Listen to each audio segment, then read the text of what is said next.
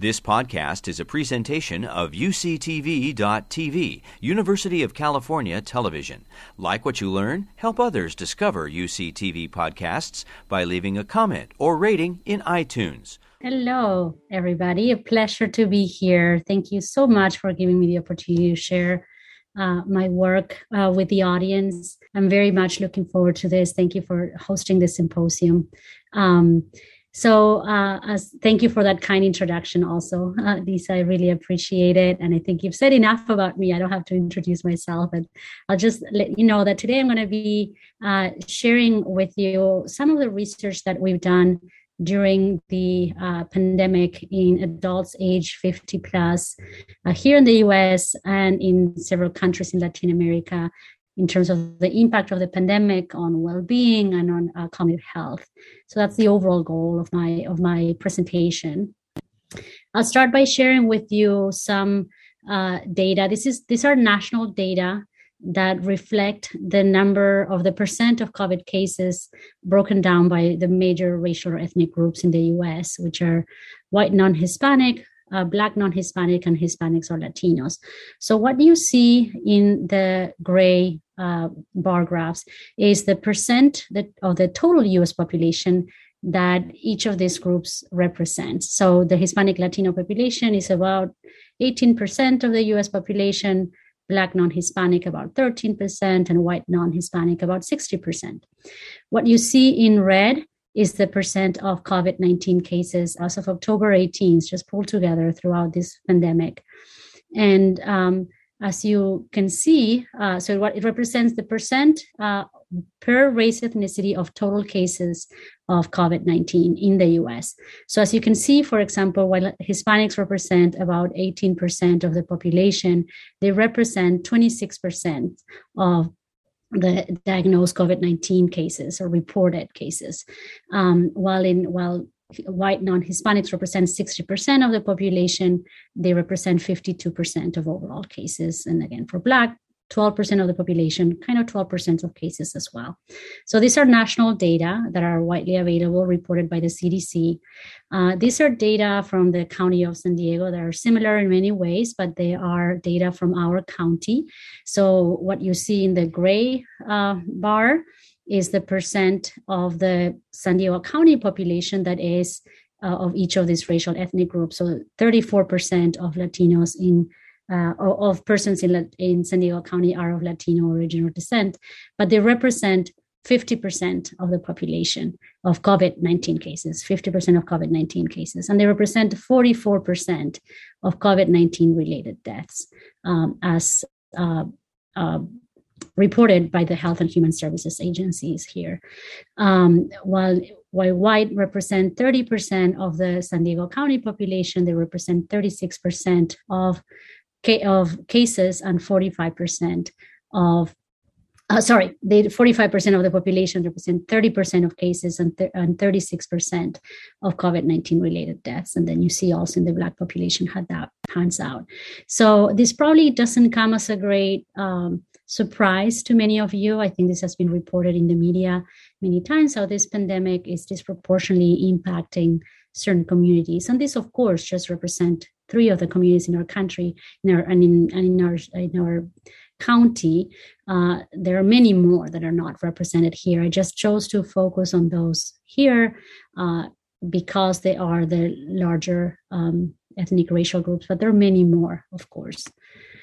If we look at within the Americas, and these are also data as reported by Johns Hopkins University, what you can see here, so these are the Americas, we're right here, and the dots represent the number of COVID cases. So the bigger that circle, the more cases in an area. So as you can see, of course, these are reported data. We see that this has impacted, of course, everywhere, North America, South America, Central America. Now, the next one represents the cases to fatalities ratios associated with COVID-19. So basically how deadly the virus has been relative to the number of cases of COVID-19 in different areas. And there's quite of a stark contrast in that. You can see that, again, the bigger the dot, the more fatalities per cases. And you can see that they are bigger in many areas in Central and South America. So again, these are widely available data, and it just gives you a glimpse of what, one aspect of the pandemic, that is the number of cases in the different areas of the country and in the Americas overall.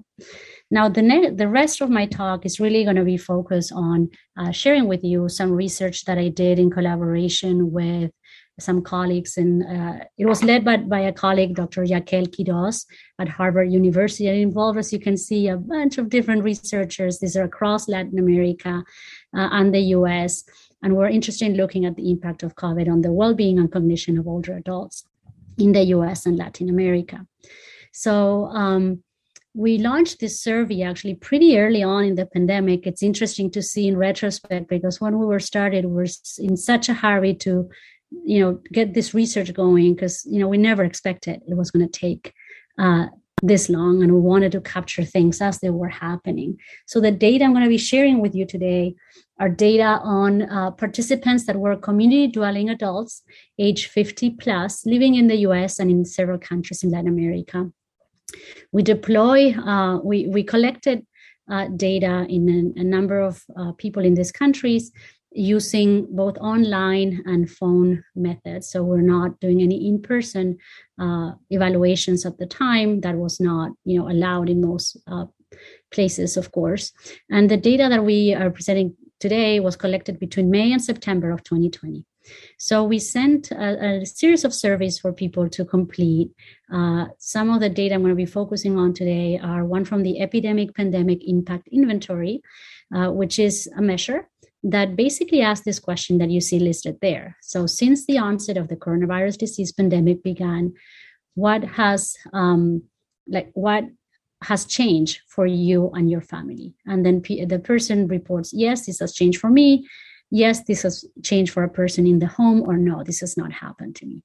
And there's a different questions that touch on each of the things that you see, the concepts that you see listed there. So infection history, work unemployment, economic hardship, home life, physical distancing and quarantine, social activities, emotional health, physical health problems, and also capture positive changes that people perceived associated with the pandemic.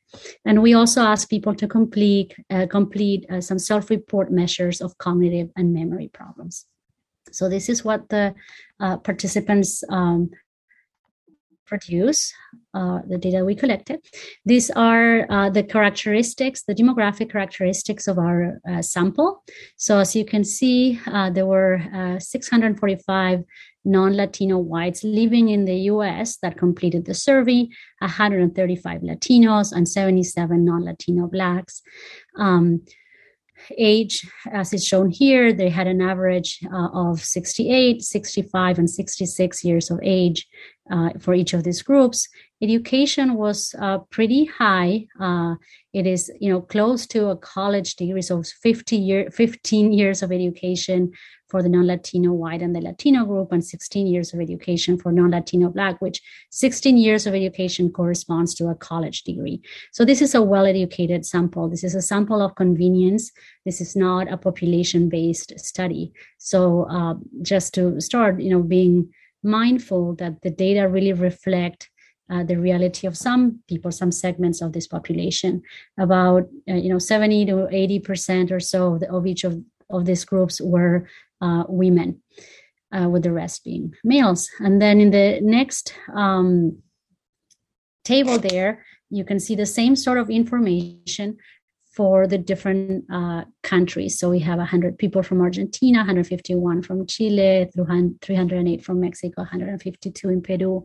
We also collected data in a number of other countries, including in Uruguay, my country of origin, that unfortunately I'm not able to present here today for some issues having to do, be able to pull all the data together, but hopefully I'll have another chance to present it. We collected data on 1,500 people in Uruguay, similar to what I'm going to be showing today. So it's that's what was one of the positive aspects of the pandemic for me, being able to do research in my country of origin, which I hadn't been able to do.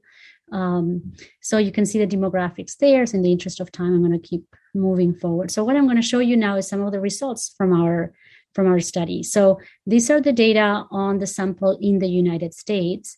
So we looked at infection history and work employment, so impact of the pandemic on these areas. And we didn't see any difference across the different races and ethnicity in these areas at that point in time, right? So this was early on in the pandemic, though there was a trend already for Latinos to fare worse on infection history, meaning that they were reporting more COVID-19 infection compared to other groups. But in general, not huge changes, at least early on. We did see some changes, though, in terms of the report of people of undergoing financial hardship. So Latinos reported more financial hardship than non-Latino whites and Blacks. So what you see here is the list of items that go into this subscale. And what it's represented here is the kind of the percent of items that were endorsed. So Latinos endorsed more of these items relative to the other groups. Okay, and then we looked at home life. So, and these were the items that were included in home life. So, from things like having to take care of children in the home to having to move or relocate, becoming homeless, more physical or verbal conflict within family members. So that's the type of item that was captured by this scale. And we found that there was greater negative impact of the pandemic on home life in non-Latino Blacks compared to Latinos and Latino non-Latino whites. So that was another difference there. We didn't see, while everybody was reporting, changes in social activities and having to physically distance and be in quarantine for having been exposed to COVID, we didn't see significant group differences on the social impact of the pandemic across the different groups, again, at that point in time in our sample. We also didn't see differences in emotional health and well-being or in a report of new physical or health problems by different groups. Again, people were reporting some problems. So there was an average of kind of 2 problems reported out of 7 in terms of emotional health and well-being, and about 2 or 3 for physical health problems, but they were not different across the groups. This one is one that I find particularly interesting. So this subscale, we looked at positive changes associated with the pandemic.